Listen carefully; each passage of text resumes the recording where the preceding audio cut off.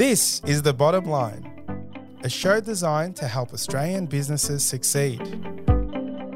On the show, you'll hear from leading Australian business owners as they share the lessons they've learned building their companies. You'll learn from their successes as well as some of the challenges they've faced along the way. We also talk to experts from a range of fields who share specialised techniques you can use to improve your business. I'm your host, Savan Tuna, and I'm a director at Alexander Spencer, and I'm really passionate about helping Australian businesses succeed. Today we're speaking with Bryony Kennedy, founder and CEO of Adorn Cosmetics. Adorn is an all-natural skincare and makeup brand which aims to nourish and nurture the well-being of your skin whilst protecting the planet. In the episode, you'll hear all about Bryony's journey as she built it from the ground up. She discusses the challenges she overcame in the early days, the reason why her business took off overnight, and why consumers love to see a face behind a brand. Let's jump in. Bryony, thank you so much for joining me on the podcast today. My pleasure. I'm looking forward to this. You are the founder and the CEO of Adorn Cosmetics. Tell us about your personal journey and the early stages of your career. Oh, okay. So my background's quite a diverse one, and really in a nutshell, I've experienced quite a different array of roles prior to starting Adorn. I mean, I've worked in the car industry, the gym industry, I've worked in engineering, or even a solarium at one point in time there. I've worked with animals. So a real very, very varying background. But for me, I suppose my journey was one that it was a passion, I suppose, meets what can I do with that? And I'd been working at this point in the car industry for quite a long time. And alongside that, I was also doing makeup artistry and also brow sculpting. It was just something that I enjoyed doing, I guess, from an artistic point of view. And they just got to a point where I was really bored one day when I was at work, and I just managed to see an ad for a beauty salon that was up for sale. And I thought, maybe I might be able to buy my own business and do my own thing. And so jumping out of car sales into beauty was probably not the most ideal assumption, but it was one that really set the path for me as to where I am today. And so I purchased that beauty salon, and it really was a nail bar at the time. And I don't have a beauty background through education, but it's very much self-taught. And so with that particular salon, I wanted to build on that so that I could guarantee my cash flow. And so for me, one of the things I found having a beauty salon is that the customers are not always particularly loyal because there's so many of them around. A lot of money goes on wages and not necessarily those wages being fulfilled by services, because if people cancel or they're late. And so what I decided to do at that point was set up a membership program, very much like a gym membership for the salon. And so people would preset the amount of money that they wanted to spend each month. And so, for example, someone who might get their nails done every month knows they're going to spend $60. And so they would set their prepay membership to, say, $55 or $60, let's say, and that would come out of their bank account as a direct debit each month. Now, what that would mean is that they would get their services, I think it was 15% cheaper at that point. So any extra money that they didn't spend, they would use as a bit of a buffer to treat themselves in a few months' time for, say, a different treatment. So often customers would set their membership a lot higher than what they knew. It's almost like lay-buying your beauty services. But the beauty for me was I knew what my cash flow was. I hate that saying, but cash flow is king. And it's really knowing where you are at every stage of your business, of your week, of your day, and how you're able to pay for things. One of the things which I'll talk about more so with Adorn was, understanding cash flow and the difference between profit and loss. And I think people get confused between those two things. They think they're the same and they're not. So that was one great thing for me, was that I knew my cash flow, and also I was able to sell that business very easily when I had had enough of it, because I knew that I could quantify and also qualify that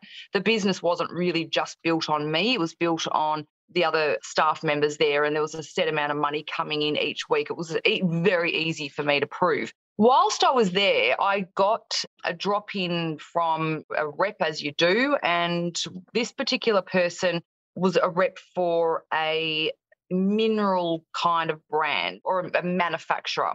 And they, I guess, at the time were trying to find salons that wanted their own products. And I was already in the mindset that I was probably going to sell the business. So I thought, oh, yeah, not really interested. I don't really get it. I wasn't really into mineral makeup back then. I had 15 years ago, I had no idea what these coloured powders were. Of kind of traditional makeup artists sort of thought this, I don't get how that can even stick to your face. But I kept the card. I don't know why at the time, but I just sort of, there was something in me that kept that business card. And so fast forward a little bit, I decided to sell the salon and then found out a week after I'd sold it to the first person that looked at it that I was pregnant. And so that worked out quite well because I was really ill and had found out that I was having twins. Wow, And twins. That would have been a shock at the time. Was that a shock? it was a shock, but it was kind of amusing because I've got younger twin sisters and so does my husband. So it was, at the end of the day, it kind of was like, wow, okay, this is just too weird that we just laughed it off. But I was incredibly ill. So it was lucky that I sold the salon and then obviously the boys were born. And then about 6 months after they were born, I was starting to get a little bit, I suppose, my itchy feet, I suppose, and really wanted to do something for myself. I'm one of these people that's just a born entrepreneur. I had my first business when I was about 11 or 12. I've always done things to earn money right from when primary school, high school, and I've always been very clever with that. And so it was just something that's in me. So around the age of them being 6 months, I thought, what am I going to do, but also be able to stay home and be flexible? And I remembered that I had that business card from that manufacturer, but I kind of wasn't sure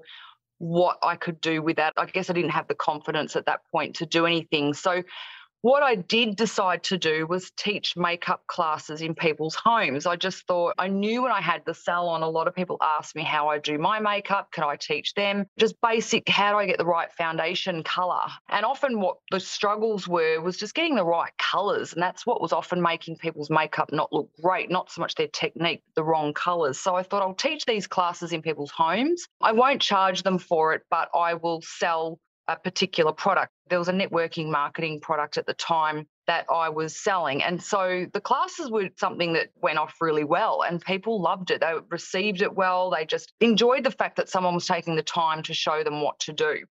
And then after doing that, I thought, well, hang on a minute, I could be making more money than this little bit of percentage I'm earning. Maybe I should just do my own products. I know that I can sell them. I've got this method that's working. So how can I increase my actual revenue because I'm not charging for the classes? So there's value add for the customer, but there's got to be a bit more value add for me. And that's where my journey began, starting at developing my own products, where the whole Adorn concept began. And it really was just a small-ish range, still quite large for someone that just started out. In hindsight, probably too many SKUs. If I look back, I probably should have started a little bit smaller because it really kept my cash flow very lean because I did start with a larger range. But on the flip side of that, it was kind of a positive having a larger range too, because there wasn't that many natural brands that had as many SKUs as I did. So that was really good because I got to test market, I suppose, how I was going to sell the products. And then I had an opportunity, a captive audience, to actually let me know firsthand whether these products were going to be any good, something that they wanted and were going to continue to buy. So it really was just, excuse the pun, an organic progression in that way, but it worked really well. And it worked in such a way that I wasn't over-capitalising on putting too much money into something. It kind of, in my mindset, was a little bit of a hobby just to get me by so that I could continue to stay at home with the boys. Over time, it just got to the point where people were then calling me for orders and I couldn't keep taking calls. I couldn't keep taking classes. And so then the whole concept of looking at a website started. What year was that? What year was the website when you started looking at the website? So it was about 2008, so quite a while ago now, really.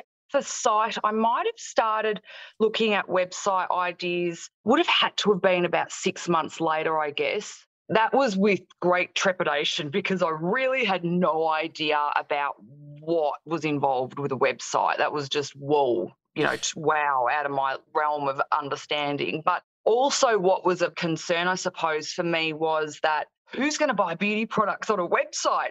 Because back then you just didn't. Like, no one sold colour products specifically, and even skincare was lagging at that point. We're talking 13 years ago, aren't we now? So that was like, oh, is this going to work? But I guess sometimes what you're almost forced into is sometimes not a bad thing, because I had no options around going into stores because I just didn't have the capital to do that. I didn't have the capital to supply enough stock, and I didn't have enough capital to supply beautiful designed boards and any sort of platforms and things like that that I could display the products in. So it really was a position where I was forced into looking creatively at how I could sell these products, and the website was the option for me. And so after trialing a few different types of back ends, I eventually got to the one that we're using at the moment, but a lot of money went into trial and error with different platforms that were going to be able to not only sell the product, but do it in a way that made sense for our brand. And initially, I also went down the path of looking at Adorn being a network marketing company, because clearly that's how I started the brand. I thought, well, that makes sense. We'll just get lots of Bryonies out there teaching classes. And unfortunately, or fortunately maybe, there wasn't that many Bryonies out there that were able to sort of replicate the way I did things. And so I also found that a little bit exhausting, I have to be honest, trying to manage and really encourage people to have that same energy level that I've got. And so I thought, you know what, let's put my energy level into a website and have all of that collective information there, tutorials, all of the information about the products, and let's go from there. And it's been a massive learning curve because, as I said at the beginning, the website was just something that most people were not comfortable with. That's where I looked at samples. So samples were something that we initially started out with to really help promote the brand, and that was something that we sold through the site. So people had that opportunity to try, touch, feel, smell, and see how that product would work for them before committing to a full size. I want to ask a few questions on some of the stuff that you talked about. You obviously started the business from scratch, but before we get to Adorn, I just want to touch on the membership program. That sounds like something that was very early to market. Was anyone doing that at the time when you ran the beauty salon? Not that I'm aware of, no. To this day, I've never heard of anyone doing that. For me, I'm just someone that can think very creatively around how to make money, and that was just something to me that I knew selling a small, and I knew I wasn't going to be doing this business for a long time. So I guess I was looking at my exit strategy. I knew I could only grow it so much unless I franchised it or opened up more. And learning what I did about the beauty salons, it's so competitive, and I just thought it was just not my thing. But what I did need to keep going was cash flow. Yeah. And I also knew that selling a small business is really difficult because they want proof that these customers are loyal. And how do you prove loyalty through a service-based business? Yes, you can do that through the books, but are they new? Are they existing? How long have they been there? Are they going to swap if those employees leave because they've got a relationship with them? Are they really buying the business or the employees that those customers like? So that's where I thought, if I can prove cash flow coming in as a membership, that's loyalty, but it's also set cash flow that they know they're buying into, and knowing that it's not me necessarily that the business relies on. And so it worked really, really well. I mean, I was quite surprised, to be honest, because I guess like anything, you have a little bit of self-doubt in your own ability sometimes. And I thought, maybe people don't like us as much as I think they do. Will they really want to do this membership program? But they did. They loved that lay-by, I suppose, aspect of it. And they liked being able to set aside, I guess, from their point of view, budgeting for their beauty. And they could really look at, okay, well, I know I spend $60, but if I put $80 into my membership each month, maybe in 6 months I can afford a facial. That's how it was encouraged, and it worked really, really well. Yeah, I think that was a really clever idea, very innovative thinking. And I know you are an innovative thinker, and even starting a website in 2008 is very, very early. I wouldn't have thought there would have been too many cosmetic brands solely online. Again, a very brave choice, and one that obviously you did with some strategy behind it. But again, you were early, and I want to talk about some challenges in those early stages. What were some of the biggest challenges you had early in 2008 when the website went on, and how did you overcome those challenges?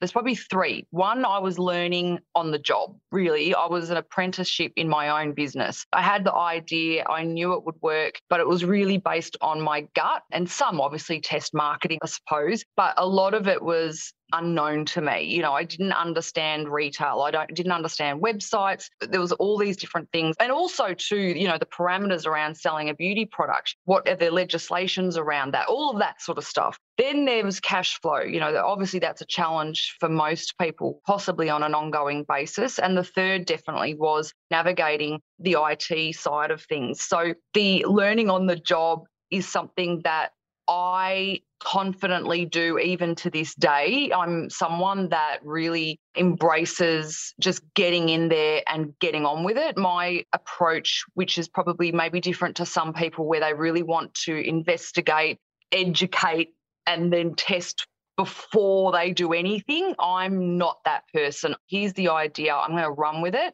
And if it doesn't work, well, then we'll just move on to the next thing, because my thing is around time. You know, you can spend all this time educating yourself and then you've possibly missed the bar or you've missed the opportunity where, okay, I might have it make an expensive mistake, but I've made it in a snapshot of a time compared to someone who maybe has taken 6 months, 12 months or whatever. So that's just my personality fit. Whilst it's a challenge, I embrace that challenge. So I'm just constantly looking at, okay, what else do I need to know about my industry? How do I further my knowledge in this?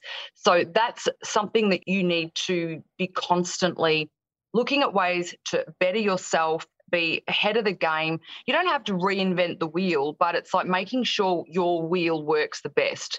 And so that's something you've got to invest in. And yes, it's challenging, but it should also be interesting if you're doing the right or you're involved in the right business. You should find that enjoyable. The cash flow challenge, a few things there, I guess, is that I didn't have any support initially financially, obviously aside from husband.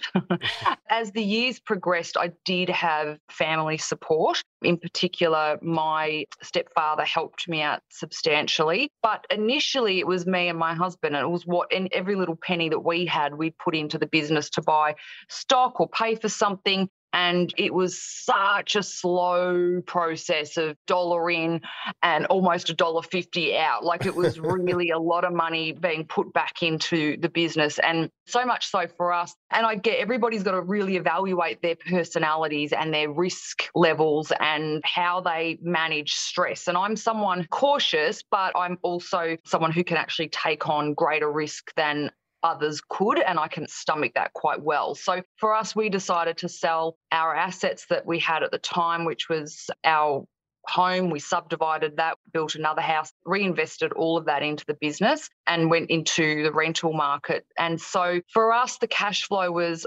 really about managing. I had a spreadsheet that I looked at almost 2 or 3 times a day. Wow. Just to make sure that I had enough money to pay for the next day. Like for so many years, we were living day by day by day, and even to the point that my husband had to call on extra annual leave. He had to take his long service leave, and any money that we could get to put into the business, we put into it. And I even set up a little home salon in one of the rooms in our house. And one of the days a week, I would do eyebrow waxing, bikini waxing, you name it. I did it just to get some money to come in to help. You know, obviously we had to survive. So anything we could do, even dog sitting. So we used to have people that would drop their dogs over, and when they were on holidays, one lady used to drop her dog off every day and she paid us to babysit him every day. So whatever we could do to make money, we were doing it. So dog sitting, cat sitting, waxing, like you name it. And so that was really how we got by. And it was a struggle, I'm not going to lie. Like we really, really had a huge amount of stress on our hands every day, hoping, oh, look, we make a couple of sales because, you know, we need to pay the rent or we need to pay for food. So it was a monumental amount of stress. And 1 or 2 of the mistakes I probably made initially was thinking that if I bought more stock that hell-bent on getting my margins looking really awesome by buying more units of something. And then at the end of the day, that's just swallowing up your cash flow. And so one of my tips would be when you're starting out is don't get too caught up in your initial margins. You want to know what the potential of that will be, but don't get too caught up in your initial margins unless you've got support and backing or angel investors or whatever. That's different. But if you're doing it yourself and you're scrounging for money like I was, don't be tempted to buy 1,000 units of something just to get a better unit price and then you've stuffed your cash flow, because you're much better to be making $1 a product than have it outlaid for 1,000 units that maybe you don't even sell. Maybe that's a year's worth of stock at this point of time. So that was probably one of the mistakes I figured out that I was making early on, that I was just trying to invest in too much stock at one point in time. And probably also my range. Again, I said that at the beginning. I think my range could have been a little bit smaller so that I wasn't spreading my money across so many different product types. So it was all very exciting and I just wanted to have everything and I wanted to have it all now. But in hindsight, yes, I probably should have started with a slightly smaller range just to make it more palatable from a cash flow point of view. And definitely my tip is to have a spreadsheet. If you don't understand accounting, and hopefully someone's as amazing accountant as you, thank you so much, Bryony. Because look, honestly, since you guys, things have just I just love that you work with the business, and that is so important, that whoever you bring on board your brand, whether it's your accountant, your bookkeeper, or any of your employees, they have to be on board with what you're trying to achieve. And an accountant definitely more so than anything, because if they don't understand what you're trying to achieve, they can really hold you back. And so for me, if you don't understand what your accountant's doing, at least have a good relationship with them, but at least understand cash flow management and have a good spreadsheet with that and know exactly what money's going in and what money's going out. For me, I got confused very early on with profit. And so when my accountant at the time was saying, okay, well, you made X amount of profit, or you made X amount loss, I'm like, but my cash flow, like how? Like I don't get, how have I got all this extra money profit, but I don't have any money? Like I don't know, where's this profit coming? I didn't understand that your interest payments and your payments towards things like your cars and things like that, like things that are not actual expenses per se, they come off your balance sheet. It's so for me, I got confused with all of that. And so I would suggest that if there's anything anyone learns, it's understanding cash flow, what that involves and what profit and loss involves, because they are two very different things, and then understanding what comes off your balance sheet. So the third thing that I said was a bit of a challenge, and still is to this day, is the website. Oh God, shoot me now, honestly. Like if anyone thinks throwing together a website's an easy option, come and have a coffee with me. It is just as stressful as running a shop and worrying about customers coming through the doors. In some ways, I think it's actually a lot harder. It's not an easy thing just to put together because, as I said, you've got to look at what is going to be the right support for your product. It's a little bit like when you're building a house. What foundation do you need based on the earth that's going on? Like it's not going to necessarily, is it going to weather the storm? You know, you don't want to put a flimsy house in a cyclone area. The same with your website. You really need to know that it's robust enough to handle not only your products, the type of products you've got, but the way you're going to sell them. Do you want to sell them in bundles or sets, or do you want customers to have options of colours? And so some sites won't do that. And unfortunately, what I've found is that a lot of these developers, and thank goodness I've finally, after 13 years, found a good one, and that's really sad to say, you've got to do your own due diligence, because from my experience, and I know there's going to be some IT developers wanting to slit my throat right now, but they don't tell you, like you don't know what you don't know. And they just, sometimes my experience is that they just do what you tell them to do. But what you're asking them to do may not be the best option or even the right option. You really need to understand very, very clearly what you need that site to do, because you will get only what you ask for.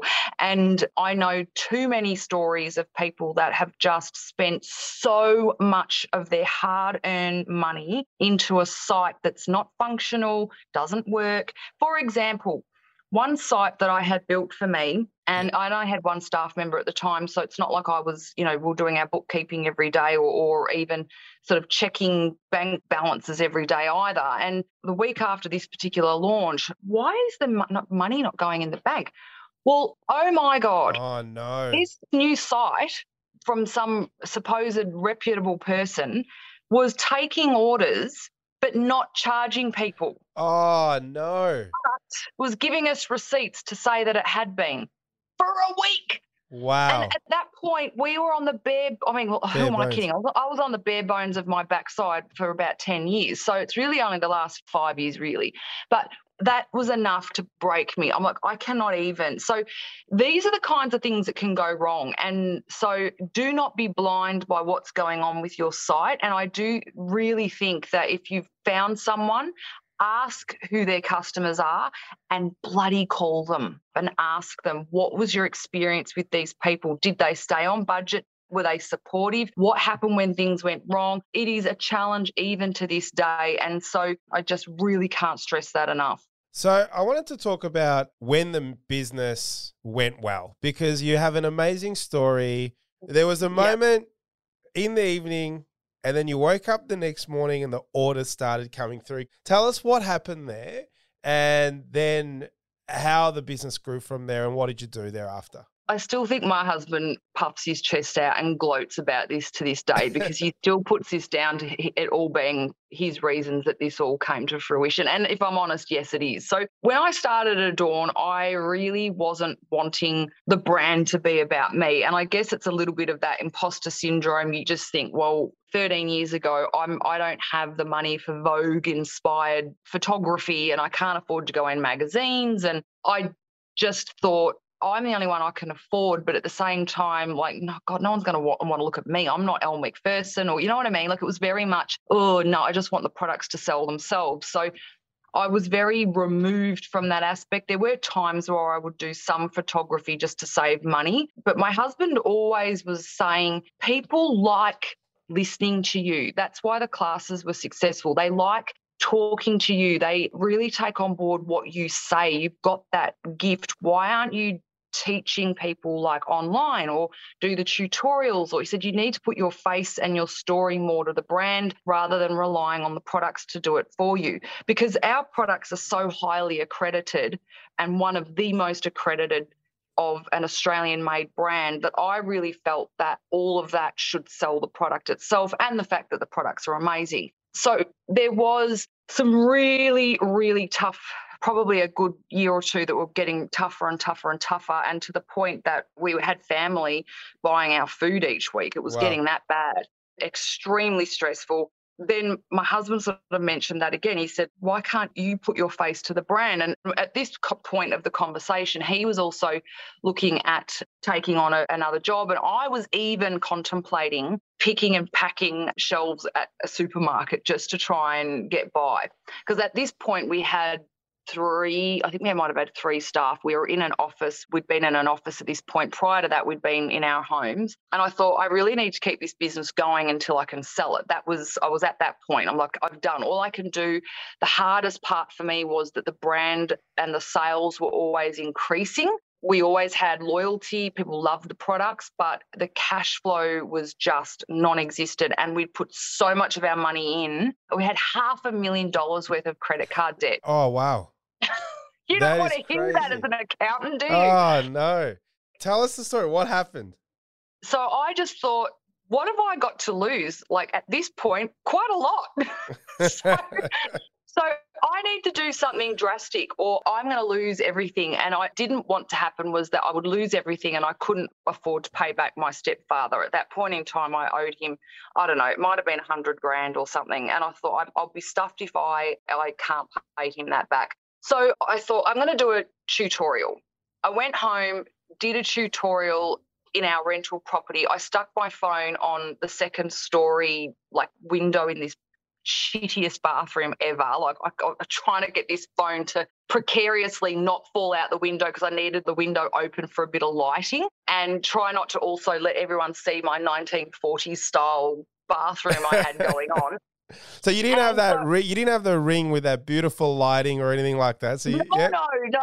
There was no money for any rings. There was nothing. There was natural lighting coming through a crack in this sliding window. And so I'm like, please don't chirp birds, like dogs don't bark. So anyway, I did this filming. The lighting was horrendous. I think I said the word about 50 times. It was just shocking. And so anyway, whatever, it is what it is. And we used that, and then I did a few more of those particular tutorials. And whilst it's not exactly right, but it's almost, those few videos made the brand its first few $1 million. That's the way I look at it, because that very week when we started using these particular tutorials where I was putting my face to the brand, showing people how to use them, almost just conducting a class on my phone, I guess. We also started using them for our Facebook ads, and we really started pushing some messaging around guilt-free beauty. So we really changed our tagline around luxury without the guilt and things like that. So there's a couple of little things we tweaked. And I remember sitting at home, my mum was there at the time, and because I can see the sales on the back end of the website on my phone, I was still obviously minute to minute checking sales, because at any moment I'm thinking, Christ, I'm going to go bankrupt here. But I could pay all my suppliers, so I wasn't doing anything I shouldn't have been doing. Let's get that right. But I was like, oh, God. And I started seeing the sales like going up, ridiculously up. And I said to my mum, there must be something wrong with this bloody website again. And she's like, why? And I said, well, because I think we've done it's saying we've done twice the amount of sales. And she's like, oh, God, really? And like, oh, yeah, I can't, oh, bloody hell. But part of me was a little bit hopeful, but yeah, I was a bit pessimistic at that point. And anyway, I went into the office, and sure as hell, they were actually real orders. Wow. I said to the girls, are you sure there's no duplicate orders? Has the site been duplicating people's orders? And they're like, no, they're real orders, Bryony. We're like, oh, my God. And then ever since then, it's just doubled. Like, the growth from that point in time for the next few years was just ridiculous. And I think it's because we were one of the first brands, and also one of the only brands at that time, that were actually doing real raw tutorials and real raw information for the customers. So there was nothing fluffy and too fabulous. There was no filters or bright lighting, and it was really raw, wholesome, girl next door showing you what to do. You can achieve this as well. Getting on everybody's level and not making it too difficult to understand, and not something that people look at and go, oh, I'm never going to look like that in a million years. So really just putting that human element to it. To this day, that still works really well. And it's great to see so many other brands have jumped on making things that much more realistic rather than fantasy almost.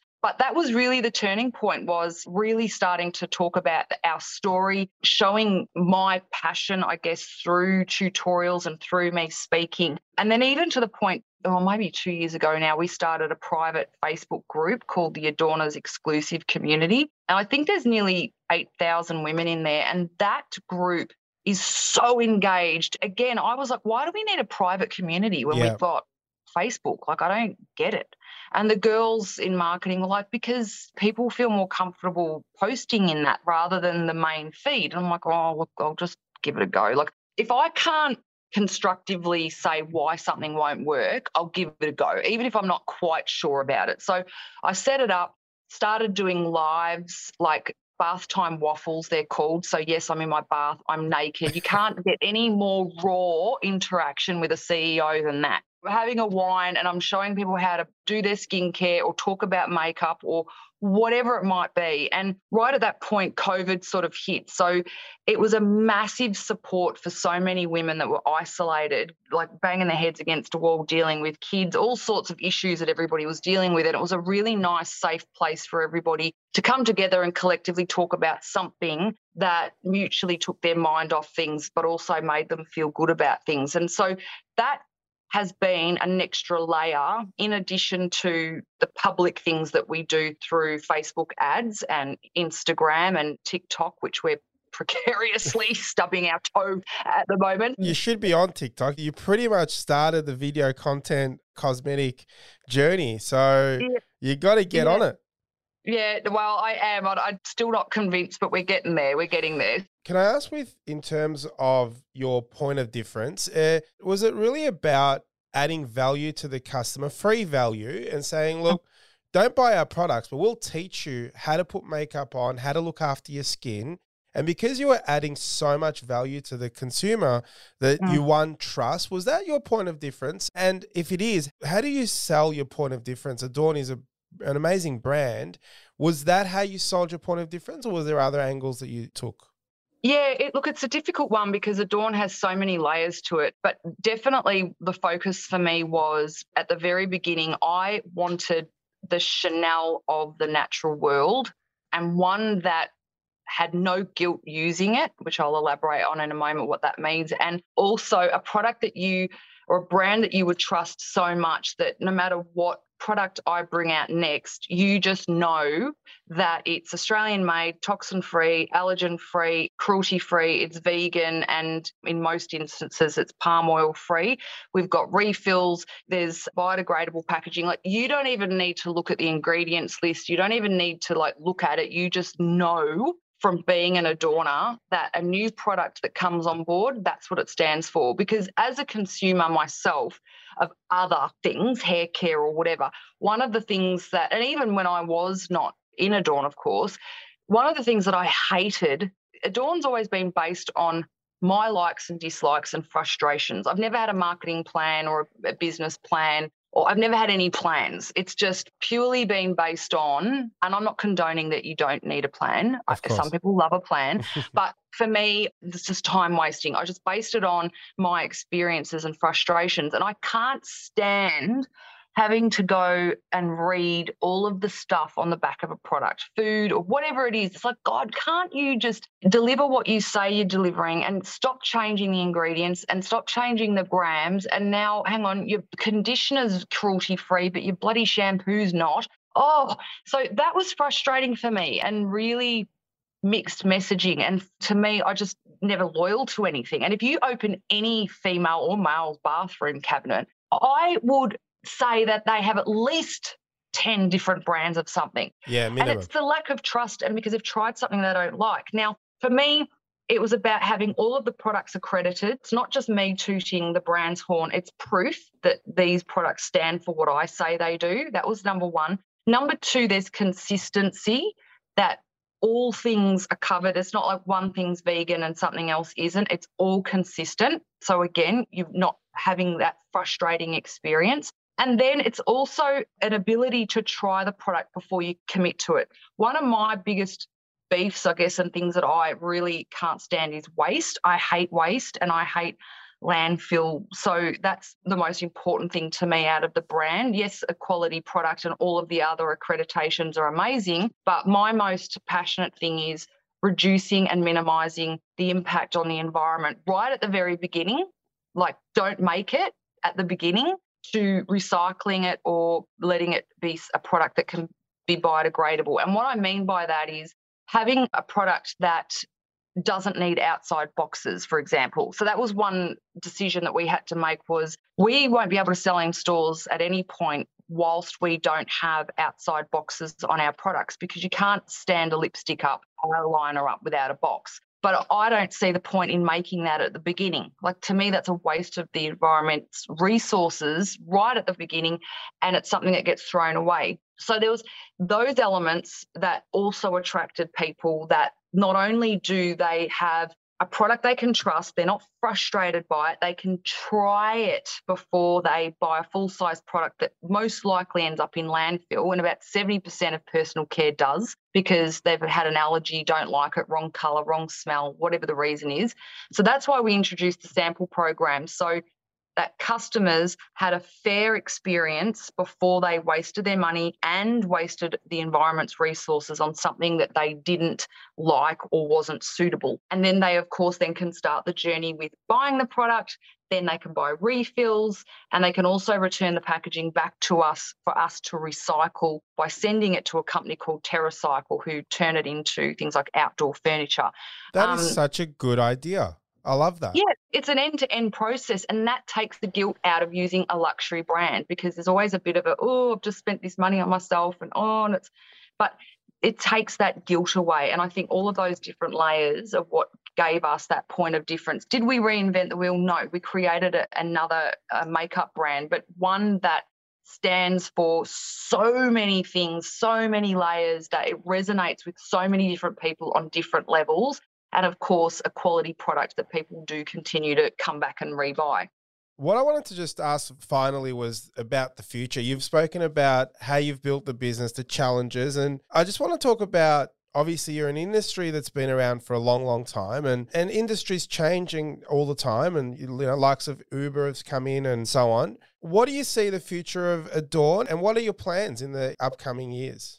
First and foremost, because we've got such a ridiculously loyal customer base, like I really think we are up there with loyalty, that we're really focusing on getting our loyalty program. There's a lot of loyalty programs around, but really having one that really supports the customers and the way they obviously promote us, because that's really in essence what they do. If anyone ever looked in the group, they would see the photos, the videos, the amount of content our customers make for us is just unbelievable.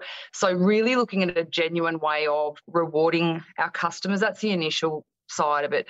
The next couple of stages for me would be looking at overseas markets, because we really are, whilst we do dispatch worldwide from Australia, our focus has been Australia. So looking at maybe, distribution points, say in England or Europe or somewhere where we can make it a little bit more affordable from a postage perspective, because that's quite prohibitive in people from overseas buying our products. The postage is just so expensive. So looking at some ways around expanding overseas. And I do have a really innovative idea around a retail concept store that I would love to put in, like a Chadstone or somewhere in the city, somewhere where there's a lot of foot traffic, really experiential store, which I can't go into too much details because I don't want someone stealing my idea. No, definitely not. So that's already been sort of mapped out and kind of ready to go. But I guess in a few years' time, I'd almost be doing this for close to 15 to 20 years. So I am looking at maybe over the next sort of 3 to 5 years to possibly bring in somebody with that expertise to sort of assist with those areas, because, you need to also appreciate where your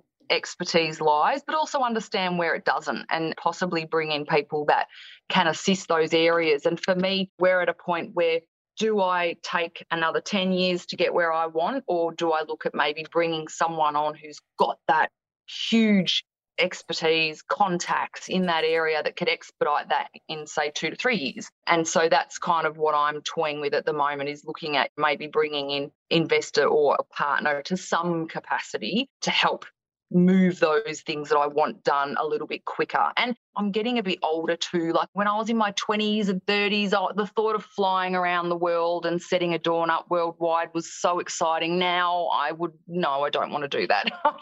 The thought of jumping on a plane every other week really doesn't interest me. I want to focus on my family, and your priorities change, don't they, as you get older? Yeah. And we'll watch this space. A lot of exciting things coming up.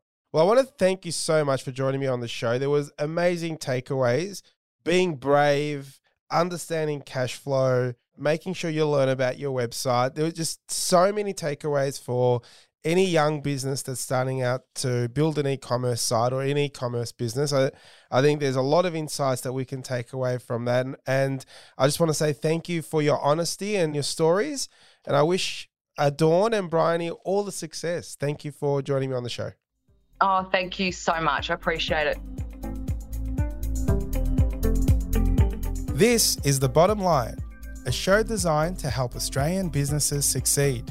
This podcast was produced by accountancy firm Alexander Spencer. At Alexander Spencer, we've been helping business owners realise their goals since 1952. and we play a pivotal role in developing, implementing, and supervising the business goals and strategies of our clients. To find out how we can help your business succeed, head to our website, alexanderspencer.com.au. To make sure you don't miss an episode of The Bottom Line, be sure to subscribe to or follow the show in your podcast app. And while you're there, leave us a 5-star review. It really helps others find the show. I'm Savan Tuna, and we'll be back next episode with more tips to help you transform your business. And that's The Bottom Line.